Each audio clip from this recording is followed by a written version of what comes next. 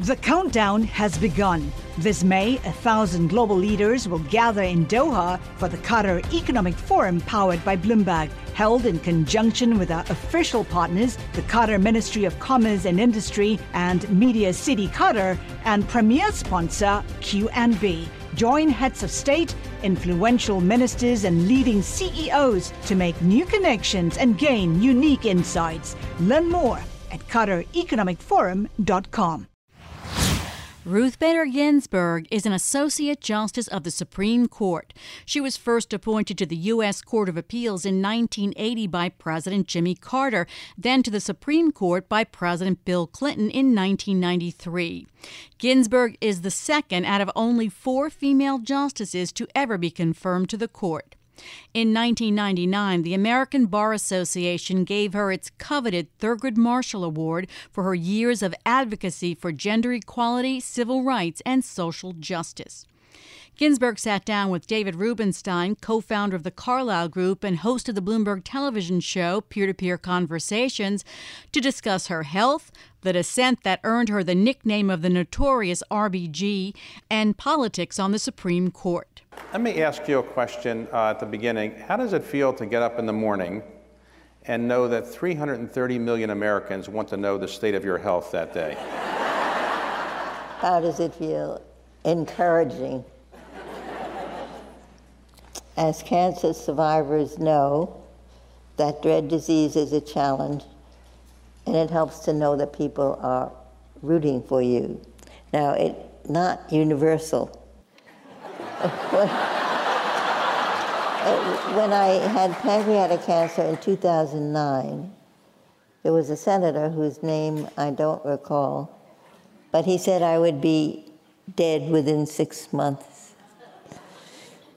That senator is now no longer alive.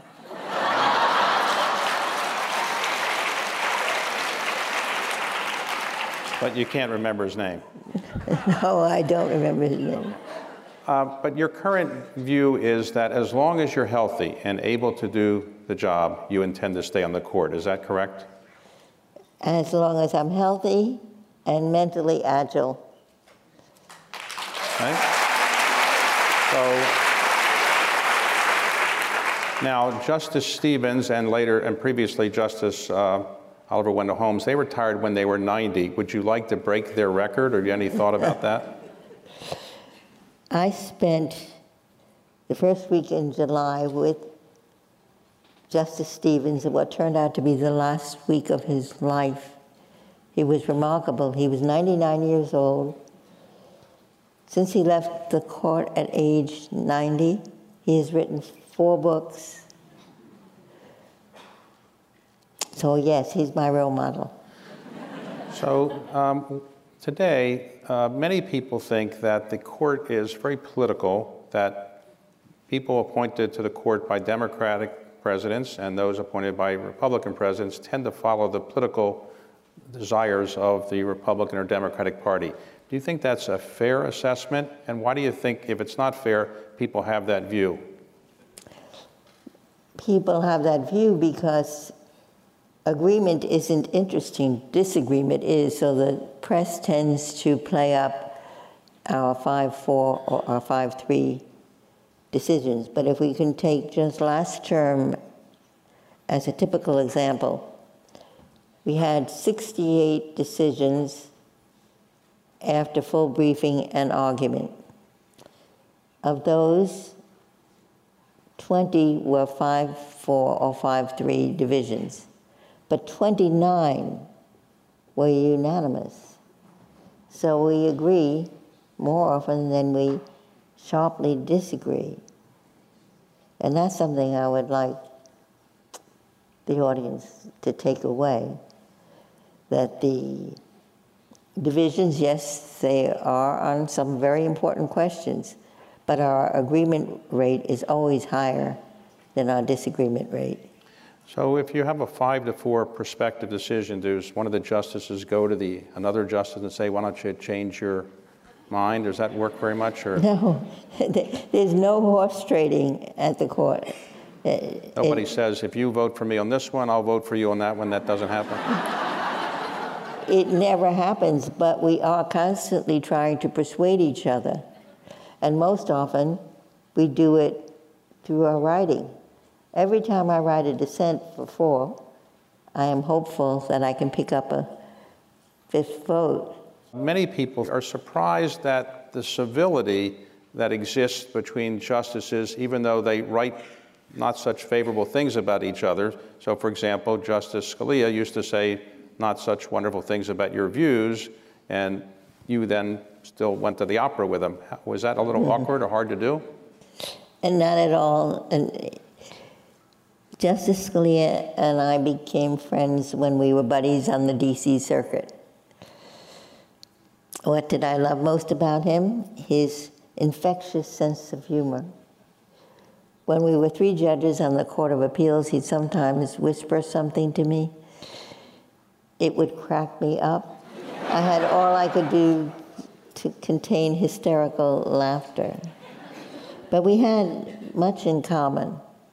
True, our styles were very different, but both of us cared a lot about writing opinions so that at least other lawyers and judges would understand what we were saying. Both of you were, and you still are, a great opera lover. Where did you get your love of opera to begin with, and where did the opera Scalia-Ginsburg come from? I'll take the first question first. My love of opera began when I was 11 years old. I was in grade school in Brooklyn, New York. My aunt, who was middle school, junior high school English teacher, took me to a high school in Brooklyn where an opera was being performed. It was La Gioconda, not a likely choice for a first opera. There was a man at the time named Dean Dixon, whose mission in life was to turn children on to beautiful music. And he had an all-city orchestra. He took opera performances around to various schools, condensed them into 1 hour, narrated in between. There were costumes, bare staging. So my introduction to opera was thanks to Dean Dixon in 1944. So the Scalia-Ginsburg opera was written by a law school student? He was then a law school student. He was a music major at Harvard and a master's in music from Yale. Derek Wang is his name. He decided it would be useful to know something about the law. So he enrolled in his hometown law school, the University of Maryland. And in his second year, he took a constitutional law course. He read these dueling opinions, Scalia on one side, Ginsburg on the other, and decided this could make a very funny opera. So I'll just give you a taste of Scalia-Ginsburg. It opens with Scalia's rage aria. It's an aria very Handelian in style. And he sings, "The justices are blind. How can they possibly spout this? The Constitution says absolutely nothing about this." And then in my coloratura soprano voice, I answered, "Dear Justice Scalia, you are searching for bright line solutions to problems that don't have easy answers. But the great thing about our Constitution is that, like our society, it can evolve." So that sets up the difference between us. The plot of Scalia-Ginsburg is roughly based on the magic flute. And Scalia is locked up in a dark room. He's being punished for excessive dissenting. I then emerge through a glass ceiling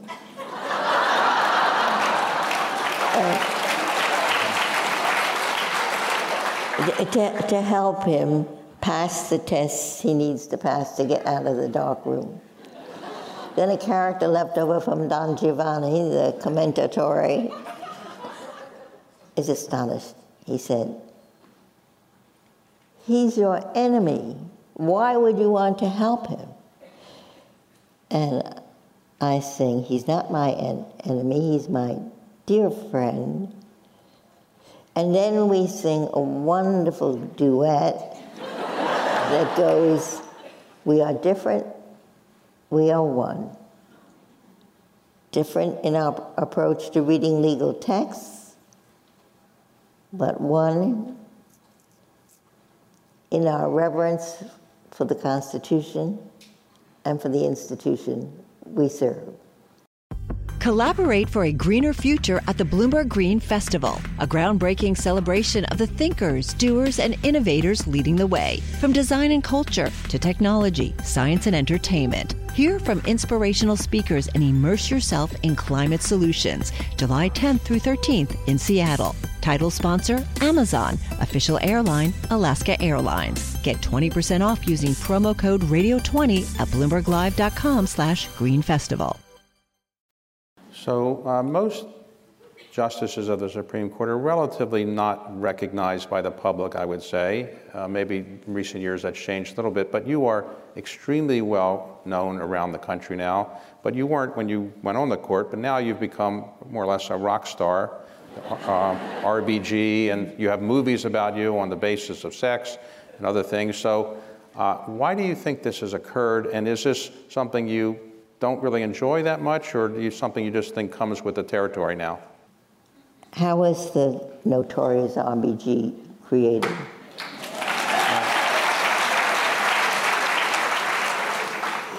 It was the idea of a second-year student at NYU Law School who was very disappointed in the court's decision in the Shelby County case. And that was a case in which the court declared unconstitutional the key provision of the Voting Rights Act of 1965, an act that had been renewed time and again by overwhelming majorities, both sides of the aisle. But the Supreme Court struck down the formula. The way the Voting Act worked was if you were a state or a city or a county that kept African Americans from voting in the not so good old days, you could not make any change in voting legislation unless you pre-cleared it with the Department of Justice, Civil Rights Division, or with a 3-judge district court in the District of Columbia. So that advance check suppressed many laws that would have discouraged African Americans from voting. The Supreme Court said, well, the formula for who was discriminating in 1965 is now out of date. Congress needs to do it over because jurisdictions that were discriminating in 1965 may have clean hands today. The political problem was what member of Congress, what senator, what representative would stand up and say, my state or my city or my county is still discriminating, so keep it under the surveillance that the Voting Rights Act provides. It just wasn't going to happen. The act itself had a bailout provision. So if a state, city, county indeed had clean hands for several elections, it could bail out. And that device, I thought, was all that was needed. But in any event, the student was disturbed about the court's decision. She was angry. And then she said to herself, anger is not a useful emotion. I'm going to do something positive. And what she did was she took the announcement of my dissent that I read from the bench in Shelby County, and she created this blog heading at the Notorious RBG, a name she got from a well-known rapper who was called the Notorious B.I.G. And when I was asked, well, what in the world do you have in common with the Notorious B.I.G.? I said, it's obvious. Both of us were born and bred in Brooklyn, New York. So, now, you were born and bred in Brooklyn. You have still a bit of a Brooklyn accent, you might admit.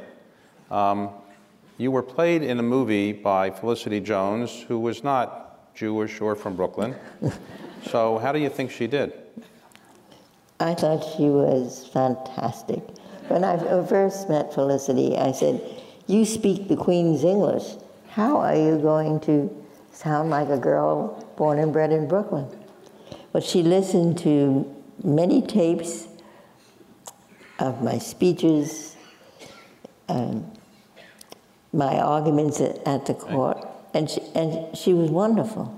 So in recent years, you've also gotten a lot of attention for your exercise regime. I have been with the same personal trainer since 1999, when I had my first cancer bout. I had colorectal cancer. And my dear husband said, after going through surgery, chemotherapy, radiation, I looked like a survivor of Auschwitz. He said, you must do something to build yourself up. Get a personal trainer. And that's when I started in 1999. Sometimes I get so absorbed in my work, I just don't want to let go. But when it comes time to meet my trainer, I drop everything. Right. And as tired as I may be in the beginning, I always feel much better when we finish. Okay, so you met your husband, Marty. You were married for 56 years. Yes. You met him at Cornell, is that right? Yes, I met when I was 17 and he was 18. And what is the likelihood of a woman at Cornell meeting somebody they marry and that person wants to take care of child rearing and also cooking, as well as sharing all the other burdens of being married? Is that a very common thing in your observation? Or? It was extraordinary at any time, but particularly in the 1950s. Cornell, by the way, had a 4-to-1 ratio, 4 men to every woman. It was the place parents want to send their daughters. See, if you couldn't find your man at Cornell, you were hopeless. So then I met Marty, and he was, in fact, the first boy I ever knew who cared that I had a brain. He was always my biggest booster. The cooking, that began, I had 2 years between college and law school when Marty was in service. Those 2 years we spent in Fort Sill, Oklahoma, the principal artillery base. I got pregnant during the first year, and when I went back to New York to give birth, my cousin sent Marty a copy of the Escoffier cookbook, an English translation, and said, this will give you something to do while your wife is away. So Marty had originally been a chemistry major at Cornell, and he treated this Escoffier cookbook like a chemistry textbook. He started with the basic stocks and worked his way through it. He gave up chemistry because it interfered with golf practice. Marty was a great golfer. And then he switched to government, which was my major. He attributed his skill in the kitchen to 2 women, his mother and his wife. His mother, I think, that was an unfair judgment, but he was certainly right about me. I had one cookbook. It was called The 60-Minute Chef, and that meant from when you enter the apartment till when it's on the table, no more than 60 minutes. I had 7 things that I made, and we got to number 7. We went back to number 1. So did Marty's mother ever give you any advice when you met her about how to be happily married? She gave me some wonderful advice. We were married in her home, and she said, just before the ceremony started, "Dear, I'd like to tell you the secret of a happy marriage." I'd love to hear it. What is it? Every now and then, she said, it helps to be a little deaf. Which was such wonderful advice. I've followed it assiduously to this very day. Right. If I'm dealing with my colleagues and if an unkind word is said, I just tune out. So as a result of your marriage to Marty, who was a distinguished law professor and tax lawyer as well, you have 2 children. Jane, your daughter, teaches at Columbia. She is the Morton L. Janklow Professor of Literary and Artistic Property Law at Columbia Law School. Right. And as I understand it, you and she were the only mother-daughter team to ever actually be elected to the Harvard Law Review. Is that true? So far. So far. And you have a son who's in the music business? James makes exquisite compact discs. James grew up with a passion for music, but no talent as a performer. So when he went to the University of Chicago, he was the classical disc jockey on the student radio station. Okay. Then in the years he was dropping in and out of law school, he was also making recordings. And one day he told us he liked what he was doing much more than his law classes. So we said, fine, that's what you want to do. Okay. And today his label is Sadie, and his recordings are gems. So do you have any grandchildren? I have 4 grandchildren, 2 step-grandchildren, and 1 great-grandchild. Okay. And what do your grandchildren call you, RBG, or what do they call you? I'm a Jewish grandmother, so I'm called Bubby. Okay. That was Justice Ruth Bader Ginsburg speaking with David Rubenstein. The countdown has begun. This May, 1,000 global leaders will gather in Doha for the Qatar Economic Forum powered by Bloomberg, held in conjunction with our official partners, the Qatar Ministry of Commerce and Industry and Media City Qatar, and premier sponsor QNB. Join heads of state, influential ministers, and leading CEOs to make new connections and gain unique insights. Learn more at QatarEconomicForum.com.